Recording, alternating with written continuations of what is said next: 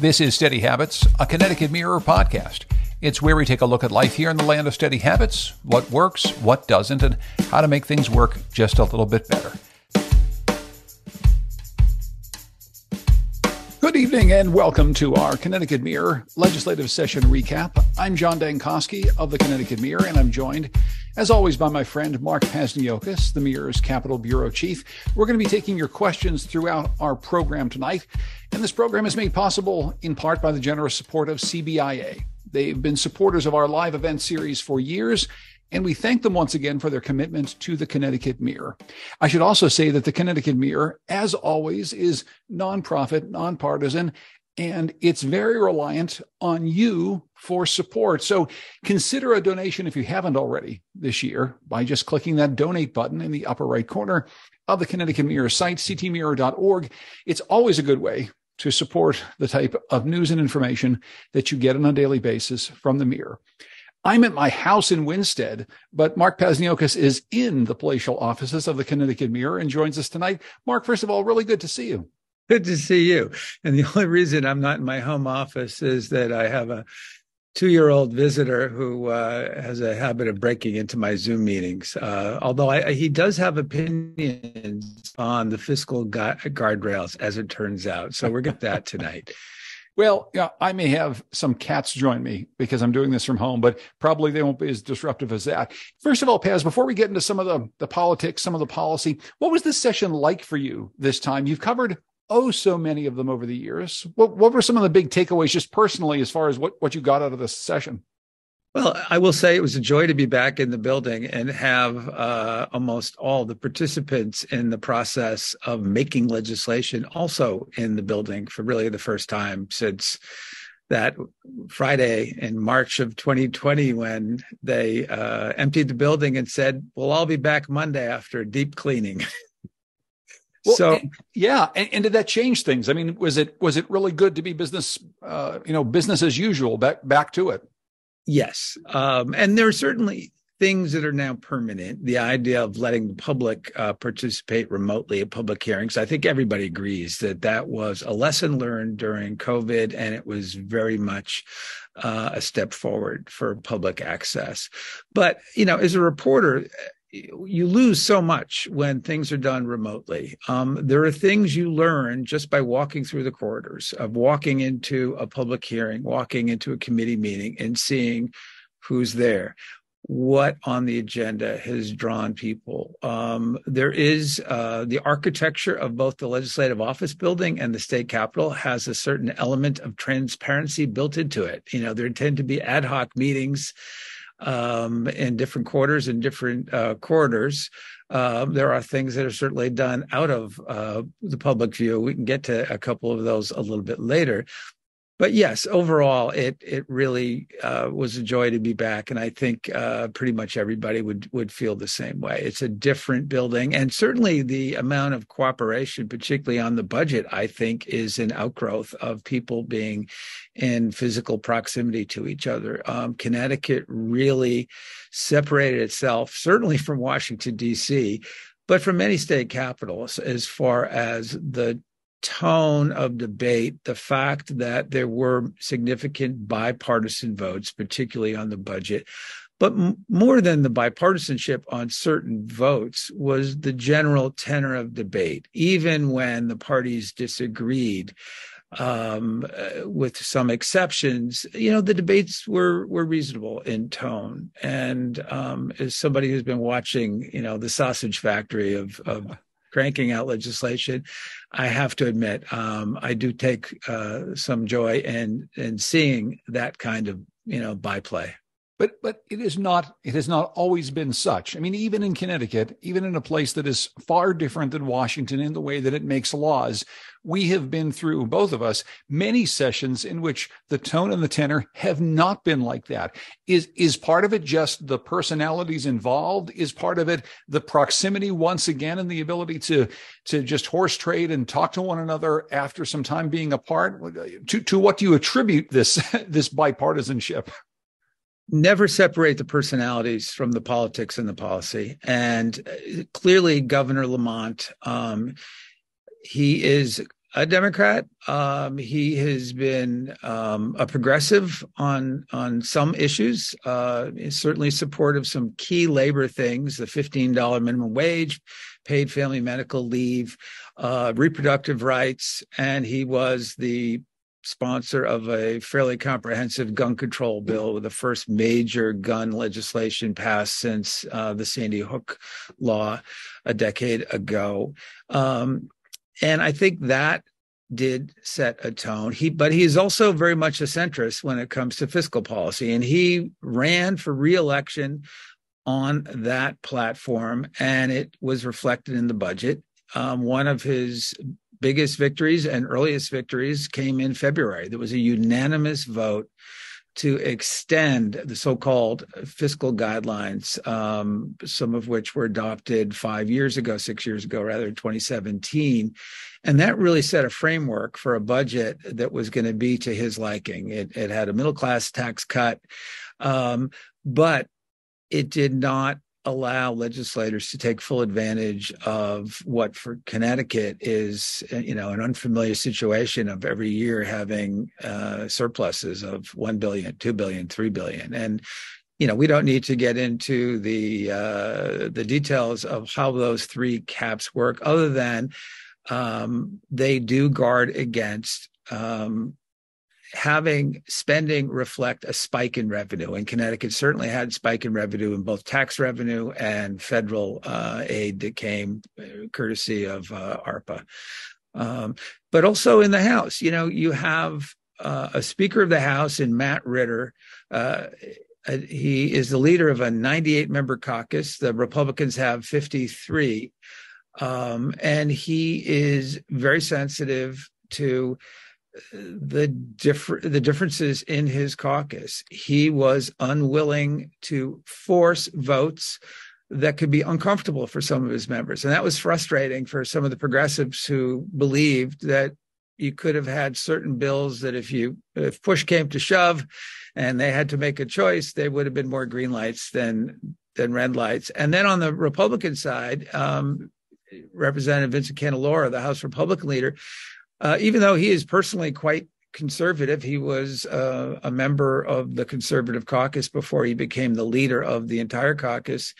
He is very much an institutionalist in that he is a believer in governing, and he was very much engaged. And at his direction, the Republicans were very much engaged in the budget, and that certainly makes a difference.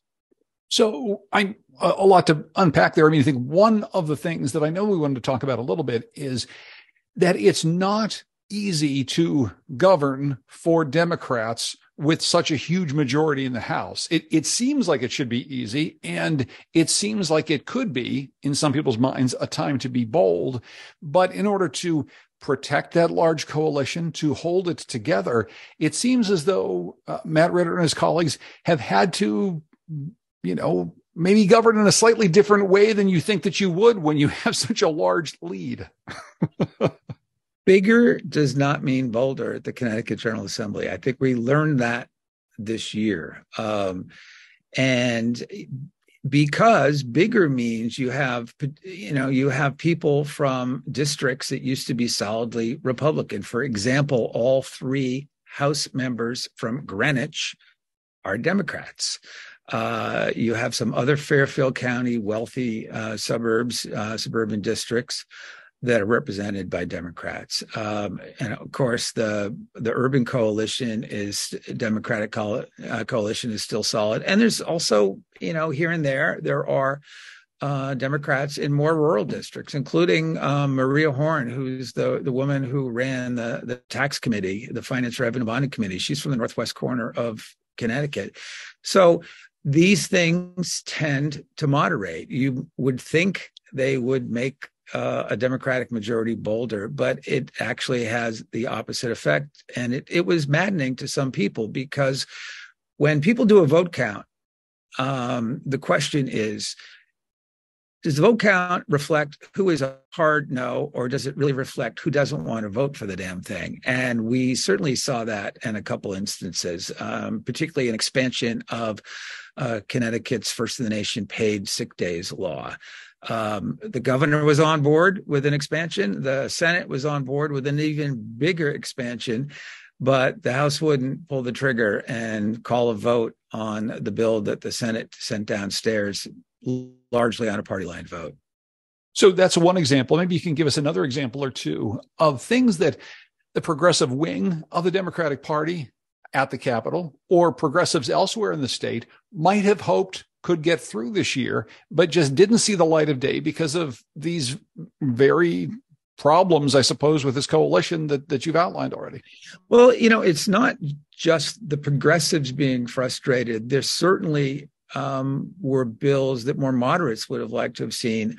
In fact, one of the bills that, the underwriter of this evening, CBIA, they very much were in favor of a law that would have eased business associations to provide healthcare coverage. And there was significant support for it. The governor certainly thought it was a good idea, but for a variety of reasons, it didn't get through. Some of them are differences in personalities. One of the key backers of that is a leader of the moderates, Representative Kerry Wood. And, bills get entangled with each other at the end of the session. So something may stand, if it was just standing alone on its own merits, might go. But then things get connected to other bills that were also supposed to go. Or again, there might be personality conflicts, and all of that goes into the machinery that cranks out legislation or doesn't crank it out. Another thing that I think I hear you saying is that after a number of years now being in this office, the place seems to be taking on a kind of Ned Lamont sized shape. It has become a more moderate place in many ways. It seems as though from the outside that many of his priorities are indeed there. And as you said, he's touted the fact that he's been able to actually do some of the things that he ran on a few times. Is it more Ned Lamont's government than it was, a couple of years ago? Yes, and that's an interesting question because, to be blunt, Ned Lamont is not the strongest personality I have ever seen in the Capitol, and certainly not in the governor's office. His predecessor, Dan Malloy, there was seldom a question as to what his desires were and his ability to push them through, even with thinner margins. And the fact that Dan Malloy, was elected the first time with less than 50% of the vote, and he barely got 50% the second time. Ned Lamont rolled into a second term with what, by Connecticut standards, was a landslide. He won by 13 percentage points. He is one of, the last time I checked, he is one of only 2 Democratic governors in the United States that have an approval rating of 60%. So, yes, I think at some point he has prevailed, even though he does not twist arms. He did set a very, very strong limit on what would be acceptable on the budget. He would not go for anything that weakened these caps: volatility cap, spending cap, revenue cap. And even though, like Matt Ritter, who is more like Ned Lamont, is sort of a centrist in some ways, in that he reflects the breadth of his caucus, but he was pushing very much for some relief to the cap. One of the things was, so-called revenue intercept, and what that meant was he wanted to intercept some of the sales tax revenue outside the cap. The rationale was the sales tax revenue was booming in part because of inflation. So why not be able to spend a little bit more of that? So yes, I think to a degree, the governor's personality and his priorities have taken hold, and certainly the tone. I mean, he has a working relationship with the Republicans. They are not averse to criticize him, very stridently at times on his gun control bill, on some of the other things his administration stands for, including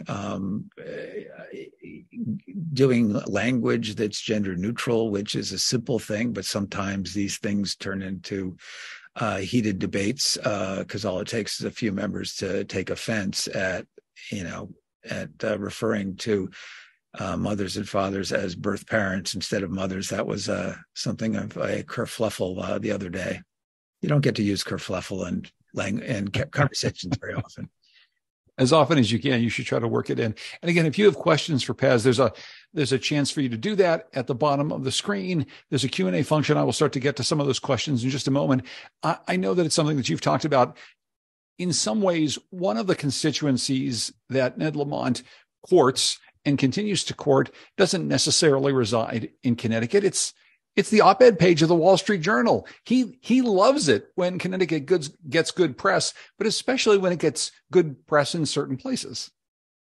Very much so. Over the course of his time in office, he has often taken note when the Wall Street Journal shows signs of taking its foot off of Connecticut's figurative neck as a place to do business.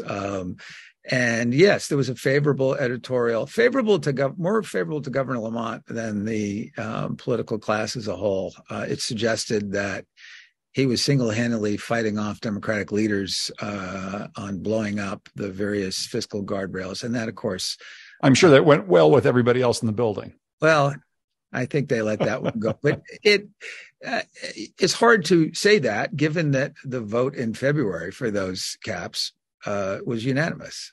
Now, again, I don't want to go way deep into all that stuff, but Senator Marty Looney, the leader of the Senate, he does not really want to hear complaints about the caps, because when he tried to revise them, for instance, sort of taking out certain things like some forms of municipal aid outside of that. And he said, it's not like the cities and towns lined up behind him and lobbied for it. So, it was only when it was clear, late March into April and then into May as to how limiting those caps would be that you saw really the outrage, particularly when it came to reimbursements for nonprofits. There is a network of nonprofit service providers, which very much is an extension of state government. They are funded to a large degree, or in some cases, almost entirely by the state of Connecticut. And then even nursing homes, where, if you are a Medicaid patient in a nursing home, half that money is coming from Connecticut. So Connecticut, by what it offers in reimbursements, really sets labor scales. And I don't think anybody makes the case that the folks who work in nursing homes and group homes for disabled folks are being underpaid. And that was the real test of values, I think, this session, was the governor's desire to have Connecticut seen as fiscally stable, as a place where businesses should look to expand, versus using that surplus money to raise wages on folks who, like I said, I think clearly deserve higher wages.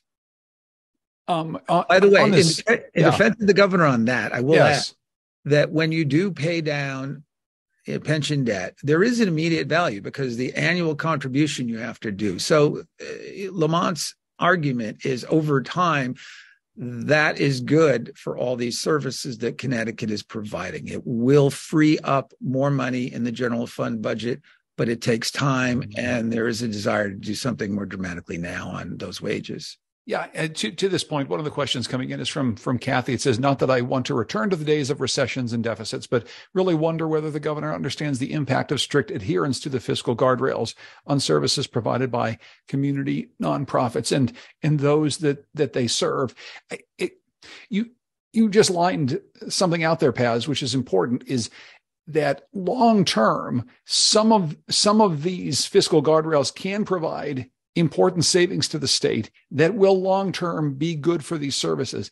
Is it an either or, though? I mean, can we be, and I'm sure that this is quite a bit of the debate, can we be fiscally prudent and still provide what's necessary for people who are doing this very hard work, especially coming out of a couple of years of really, really hard work during COVID?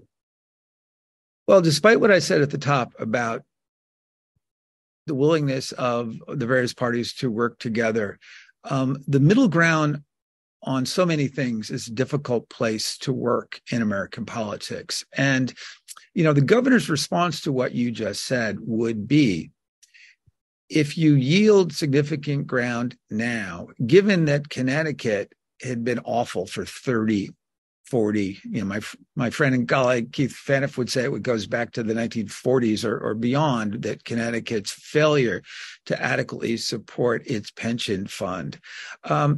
So the governor's position is, I'm going to be kind of a hard ass on that and stick to it. And there will be benefits. But there are strong cases about unmet needs, and that is the classic debate over values. I don't know if that debate was vigorous enough or perhaps public enough. I mean, the governor was certainly public in his positions, and the union, for example, who represents the striking group home workers, 1199, was certainly clear. But that was the part that, that was the struggle throughout the year about how do you meet. Those are both valid, I would say, public policy positions. Lamont's position on Connecticut's long history of fiscal mismanagement and irresponsibility really cannot be denied. On the other hand, we have unmet needs. We have them today. And Connecticut right now has more money than it's willing to spend on those services.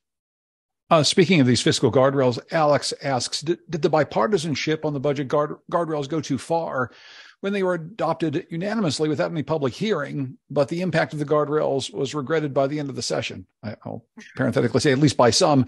Should bipartisanship be accepted as an alternative to public hearings? Thank you, says Alex. Yeah, and that's a great question. And it's a question that I certainly pose to the governor and to certain legislators. Do you have any buyer's regret?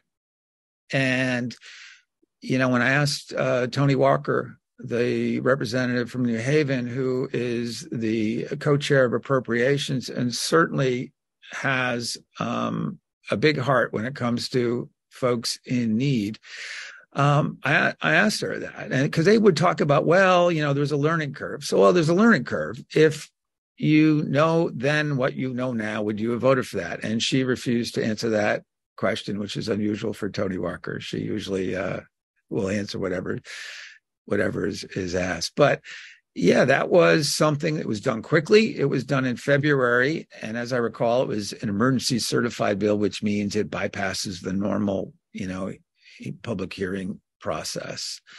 And by the way, there's nothing magic. And we had a conversation with the governor at Real Artways. It was a public event. And I sort of pressed him on to the degree to which he's looked into the inner workings of how those caps work, because even the people who drafted them, I think, would be the first to admit there's nothing magical about those formulas. There's a volatility cap, which, Connecticut, because the state relies so much on the income tax, and so much of the income tax revenue comes from Fairfield County, and so much of Fairfield County relies on Wall Street, where it goes up and down.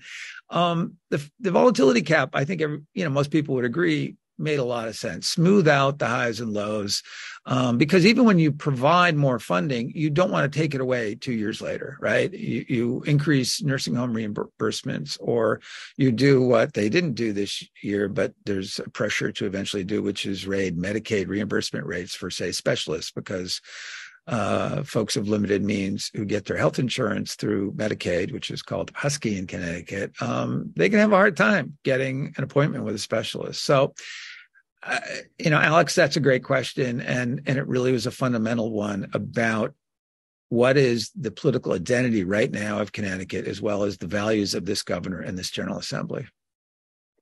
We've got a bunch of questions coming in about a variety of topics, but three different people have asked about, and they put it three different ways, the bill about aid in dying or physician-assisted suicide or death with dignity, depending on how you decide to phrase that. This is something that we've been talking about for some time. What happened with that legislation this year?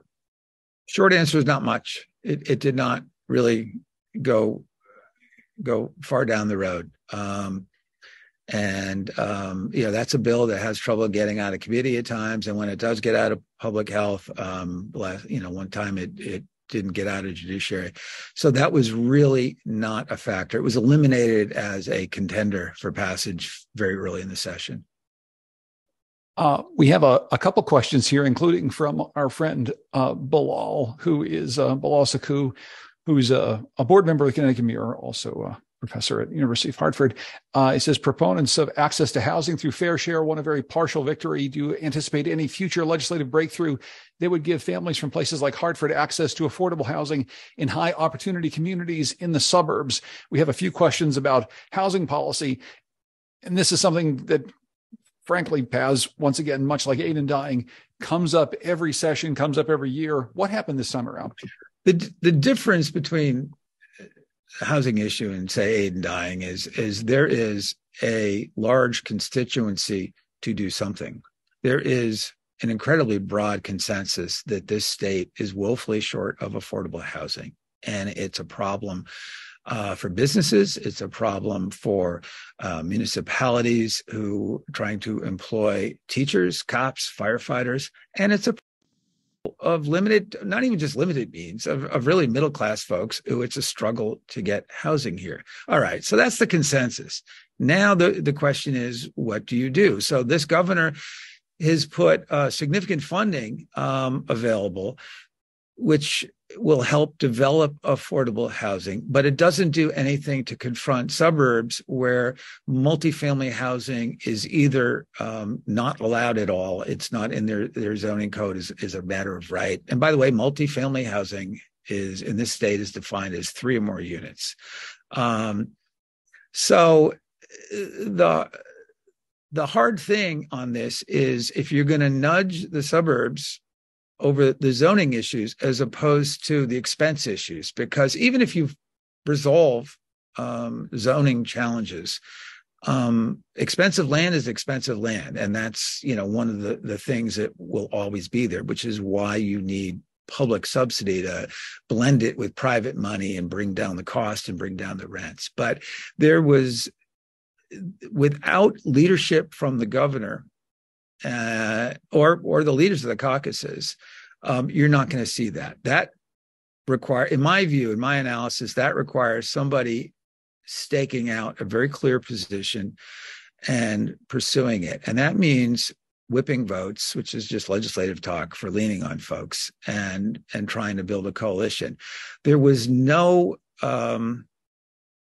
coalition around an approach. Take, for example, CBIA would love to see more housing, but I saw no evidence of CBIA being involved in pushing towns to change their zoning.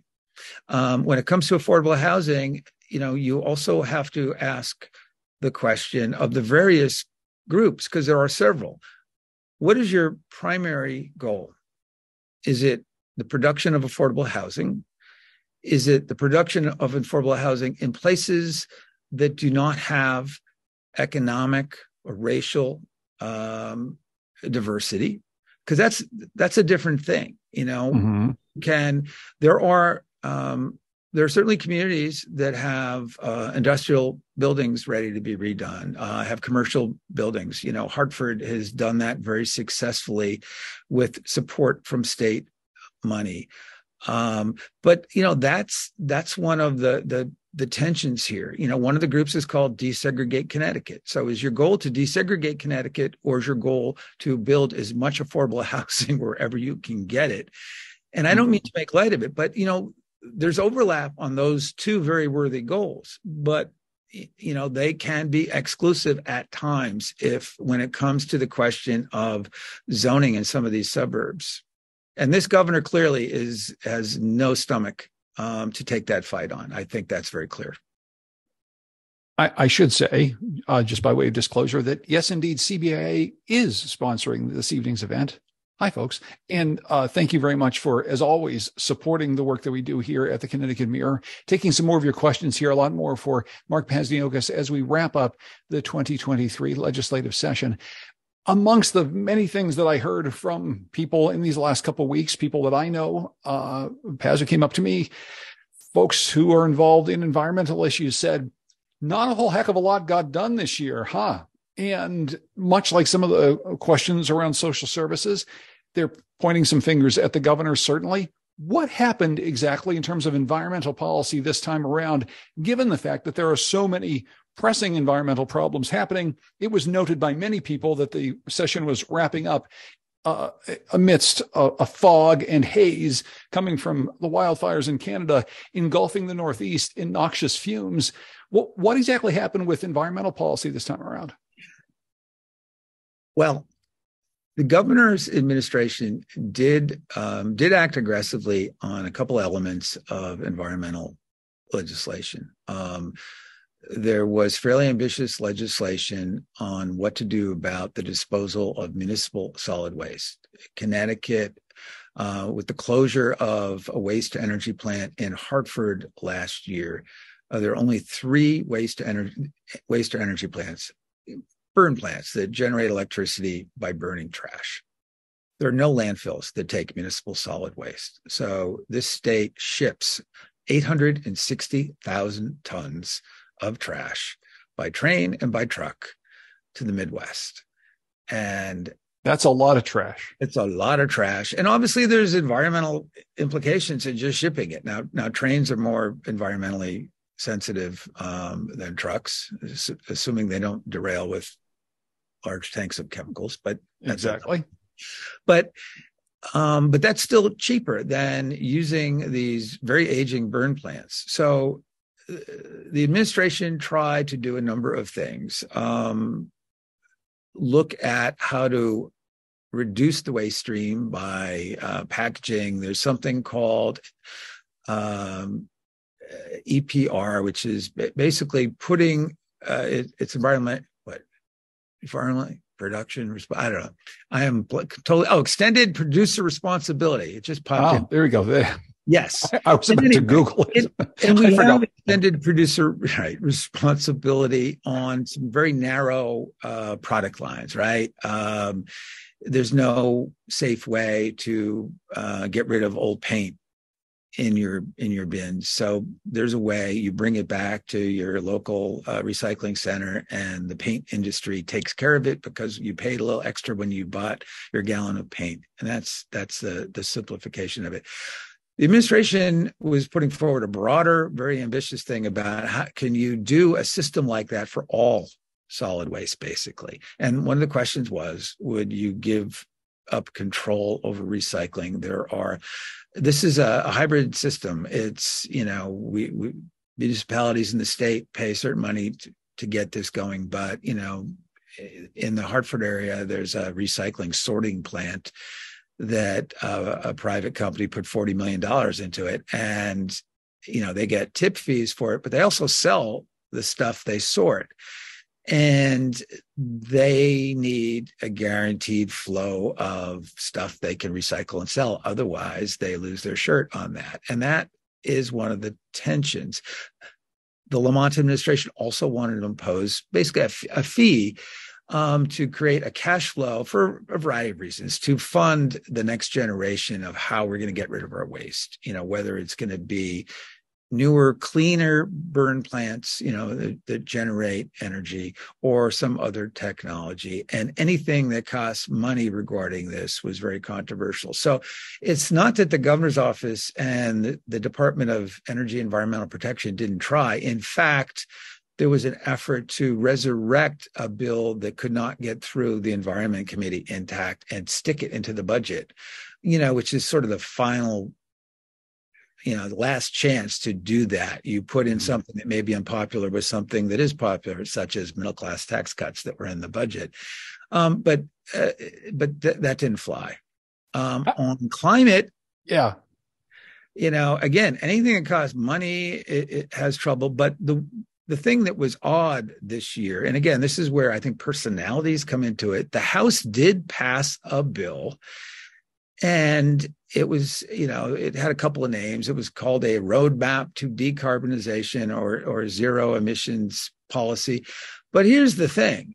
It didn't impose anything. It really set in motion, again, a roadmap. The Department of Energy and Environmental Protection would be ordered to start to produce this kind of map beginning in 2025. And so it wasn't anything that gave the Commissioner of Energy and Environmental Protection, superhero powers. But just the very some of the language in there, it did declare a climate crisis, not state of emergency, which has certain legal aspects where it allows a governor to bypass things. But it passed the House. It passed the House on party lines, and it just sat in the Senate. So the question is why? There were certainly enough Democrats to pass that. Was the environmental co-chair lukewarm about it? In the Senate, they give great deference to committee chairs, and sometimes that gums up the works as well. You may have a committee chair that's less than enthused about bringing out a certain bill and defending it, and sometimes that's all it takes to have it die from inaction. But and the other element here, it's a larger problem for the administration and for environmentalists in general, is that Katie Dykes, the Commissioner of Energy and Environmental Protection, has, I believe, a very difficult relationship with the legislature. There is not a lot of trust in anything that gives her department more power. You see pushback. It's very public. It's very visible. What's it about? Is it about personality? Is it about the overall aims of that department, a very large, expensive, important department that oversees both the energy sector, or at least a big part of it, and also environmental regulation? I think it's all of it. And you can, again, you never can separate personalities and relationships from the policy. And so here's an example. And this is, in hindsight, is kind of a silly thing, but it's instructive of Commissioner Dykes' difficulties with the General Assembly. When the legislature expanded the bottle bill, the way it was written, to me, the language was very clear. It applied to a bunch of new things, including hard seltzers. Okay? A can is a can, right? This stuff comes in a can. But the legislators were quite clear in the debate as far as legislative intent that, there nothing produced by the wine and spirits corner of the folks who make booze has ever been covered by the bottle bill, and there's no infrastructure for it. So it was quite clear that the hard seltzers that have either wine or spirits in them, as opposed to malt beverages, that they would not be covered by the bottle bill. But as I said, the plain language was, they're covered. Instead of informing the legislature that for me not to apply the bottle bill to those hard seltzers, you're going to have to change the law. Instead of doing that, they put out a notice to merchants that they would be collecting a 10-cent deposit on hard seltzer. And, it's a little thing, but it really annoyed lawmakers. And I would say it was a political misstep on the part of the Department of Energy and Environmental Protection. And in fact, the fix was a 12-word sentence that defined more clearly what the legislature, quite frankly, should have done the first time, define more clearly. Well, there is that. Maybe you just write the language the right way. And sometimes at the legislature, you can be right. And Katie Dykes was right on interpreting what the plain language was. But I think you could argue she was politically wrong and responded to it. And again, it's one of the things that they pay a price for. I think there is a consensus that Commissioner Dykes is brilliant. She is farsighted in her views of the challenges facing Connecticut and the rest of the world on climate change, on climate resilience. We certainly have a significant coastline in Connecticut on the Sound, and we also have streams and rivers that periodically spill over their banks. But unfortunately, there is that tension there. Her confirmation, because when a governor starts a new term, his people are up again. And Republicans blocked her confirmation to send a message for quite a while. And it was only after they fixed the very important issue of hard seltzer deposits that they deigned to give the commissioner her confirmation vote. We have a bunch of questions, really good questions coming in from folks in the Q&A here. And so I want to get to as many of them as we can. So we'll blow through a few things. Some more stuff that specifically happened at the end of the session, but our friend Doobie has a question for you. Could Paz talk about how GOP elected officials in the legislature are handling the Trump thing? It was great to see bipartisan cooperation, but there's this sort of wonder about whether or not you're going to get primaried if you get too cozy with the Dems, with the libs, you know?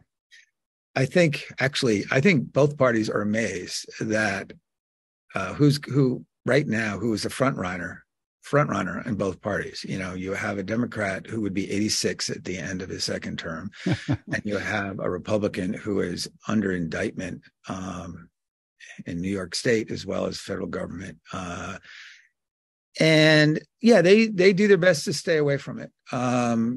I don't sense any great love or any great desire among elected officials, elected Republicans in the General Assembly. There is very much a desire for Donald Trump to just go away. But he is so problematic for them because every poll I've seen indicates that a Republican who denounces him, there's an issue. You do have, again, a significant part of the Republican base who remains loyal to Donald Trump. And it's very easy to say, why aren't you being bolder? But, you know, that's just the political reality. I think, certainly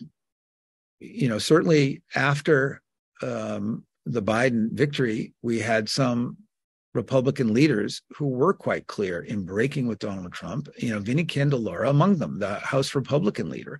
He said pretty soon after the election, he said, it's over. You know, if there was fraud, it was not fraud significant enough to call the results into question. Let's move on. And he said that, I believe, in November, immediately afterwards. And he certainly didn't change his tune after the January 6th insurrection. Themis Klarides, the former House Republican leader, had a similar position. And she was public in that she did not vote for Trump's reelection. And that cost her win in a primary when she ran for U.S. Senate.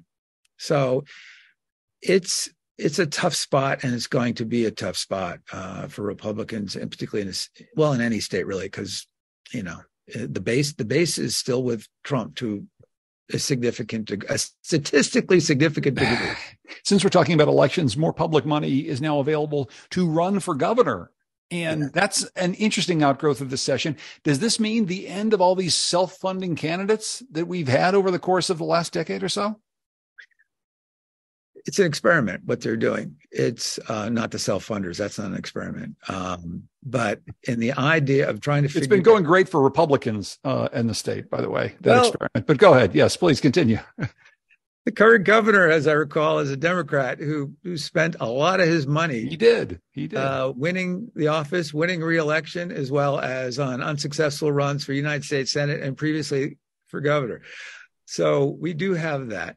So what they did, there were two problems with public financing. So public, to just sort of remind folks, anybody who's tuning into this probably knows what it is, but if you qualify for public financing, you agree to strict spending limits and you get a lot of public money. You have to raise certain seed money to show that you're a credible candidate, and you have to have a place on the ballot. So it's hugely popular, people in both parties, for every office except governor. And Bob Stefanowski taught us 4 years ago that early spending, if you are a self-funder, you can do early spending. The publicly financed people really can't do. So Bob Stefanowski, who was the Republican candidate for Republican nominee for governor 4 years ago and again last year, he did $1.5 million in early spending, went on TV, and he came out of nowhere. I mean, this is a guy who didn't even vote until he became a candidate. And so it was a pretty extraordinary thing. And his competitors who were publicly financed really didn't get significant money until June. And by that point, it was over. So what they're doing is they're doubling the grant. The public grant for a general election would be somewhere north of 15 million. I think 8 million for primary. But the interesting thing is there's a new grant. It would be a pre-convention grant.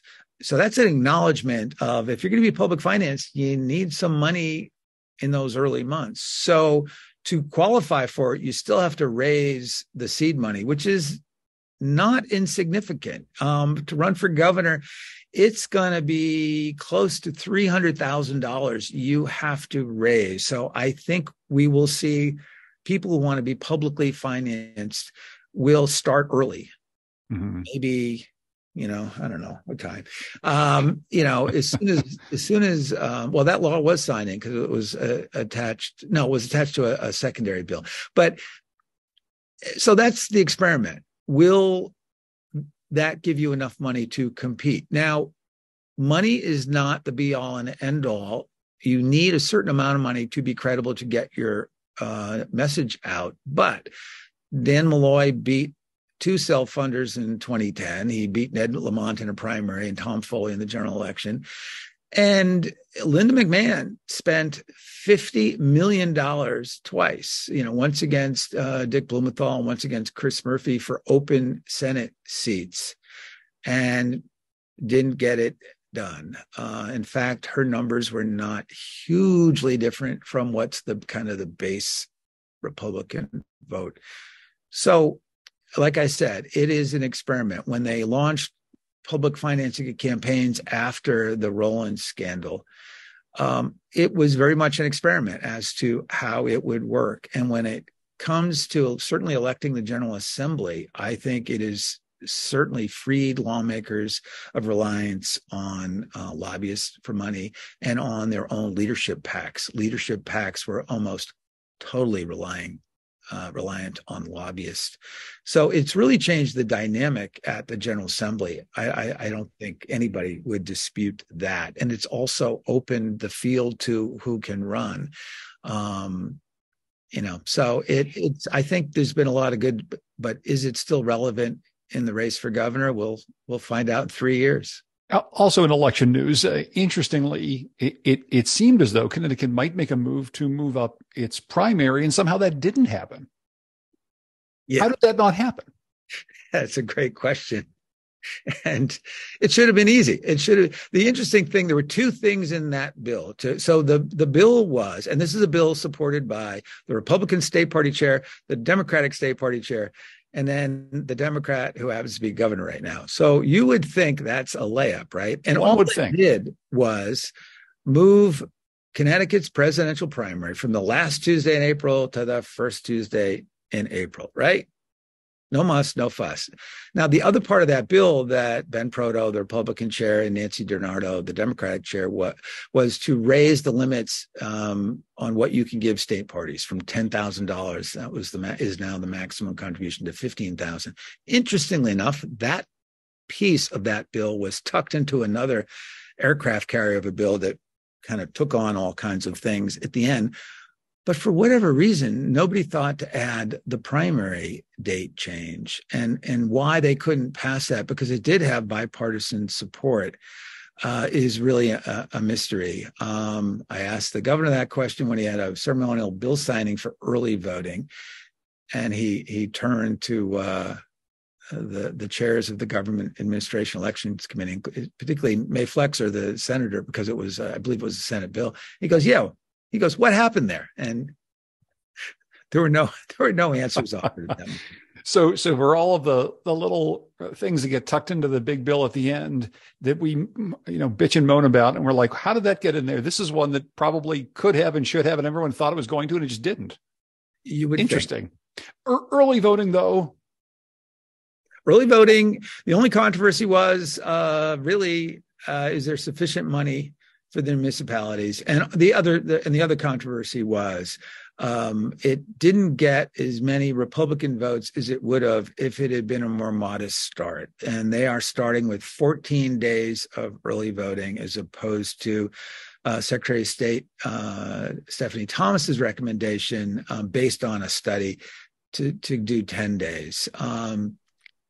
It's going to be a burden for the smaller towns, certainly. You could have done 10 days, which would cover 2 weekends. There was a fair amount of nonsense about security and stuff. This is not new. These early cast ballots will be handled the same way absentee ballots are now, the ones that are returned by mail or returned in person. And it's well overdue in Connecticut. We are one of the last 4 states that does not allow some form of early voting. And the reason, of course, was our Constitution was unusually prescriptive on the hours and days of voting, as well as the use of absentee ballots.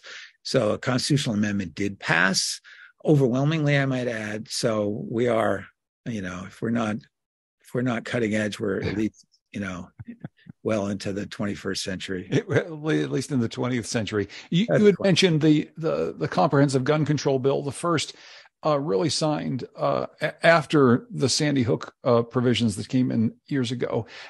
Maybe you can just very quickly walk through what exactly is in there. How transformative is any of this? We also had a question from Richard about the plans of those opposed to the gun violence prevention law to file a lawsuit against it. Yeah, it's certainly going to be challenged. The gun control law, politically, it was one of Lamont's victories. He actually did also negotiate some healthcare cost containment stuff, not as ambitious as he wanted, but I think they did set in motion some things that we should at least acknowledge that could control costs. But the gun thing, it was comprehensive as far as the breadth of what it tackled. So it strengthened the current ban on AR-15s and similar rifles. It closed a loophole that allowed pre-ban AR-15s to be purchased still. There was really no enforceable ban on the large capacity magazines that were passed in Sandy Hook. So that was tightened. It bans open carry. It does not ban carry. It does not affect who can be permitted. People, as the gun safety or gun control folks would quickly point out, that even though Connecticut is generally considered as the 4th, 5th, or 6th safest state, or with strongest states for gun laws, people own lots and lots of guns, and that's still legal.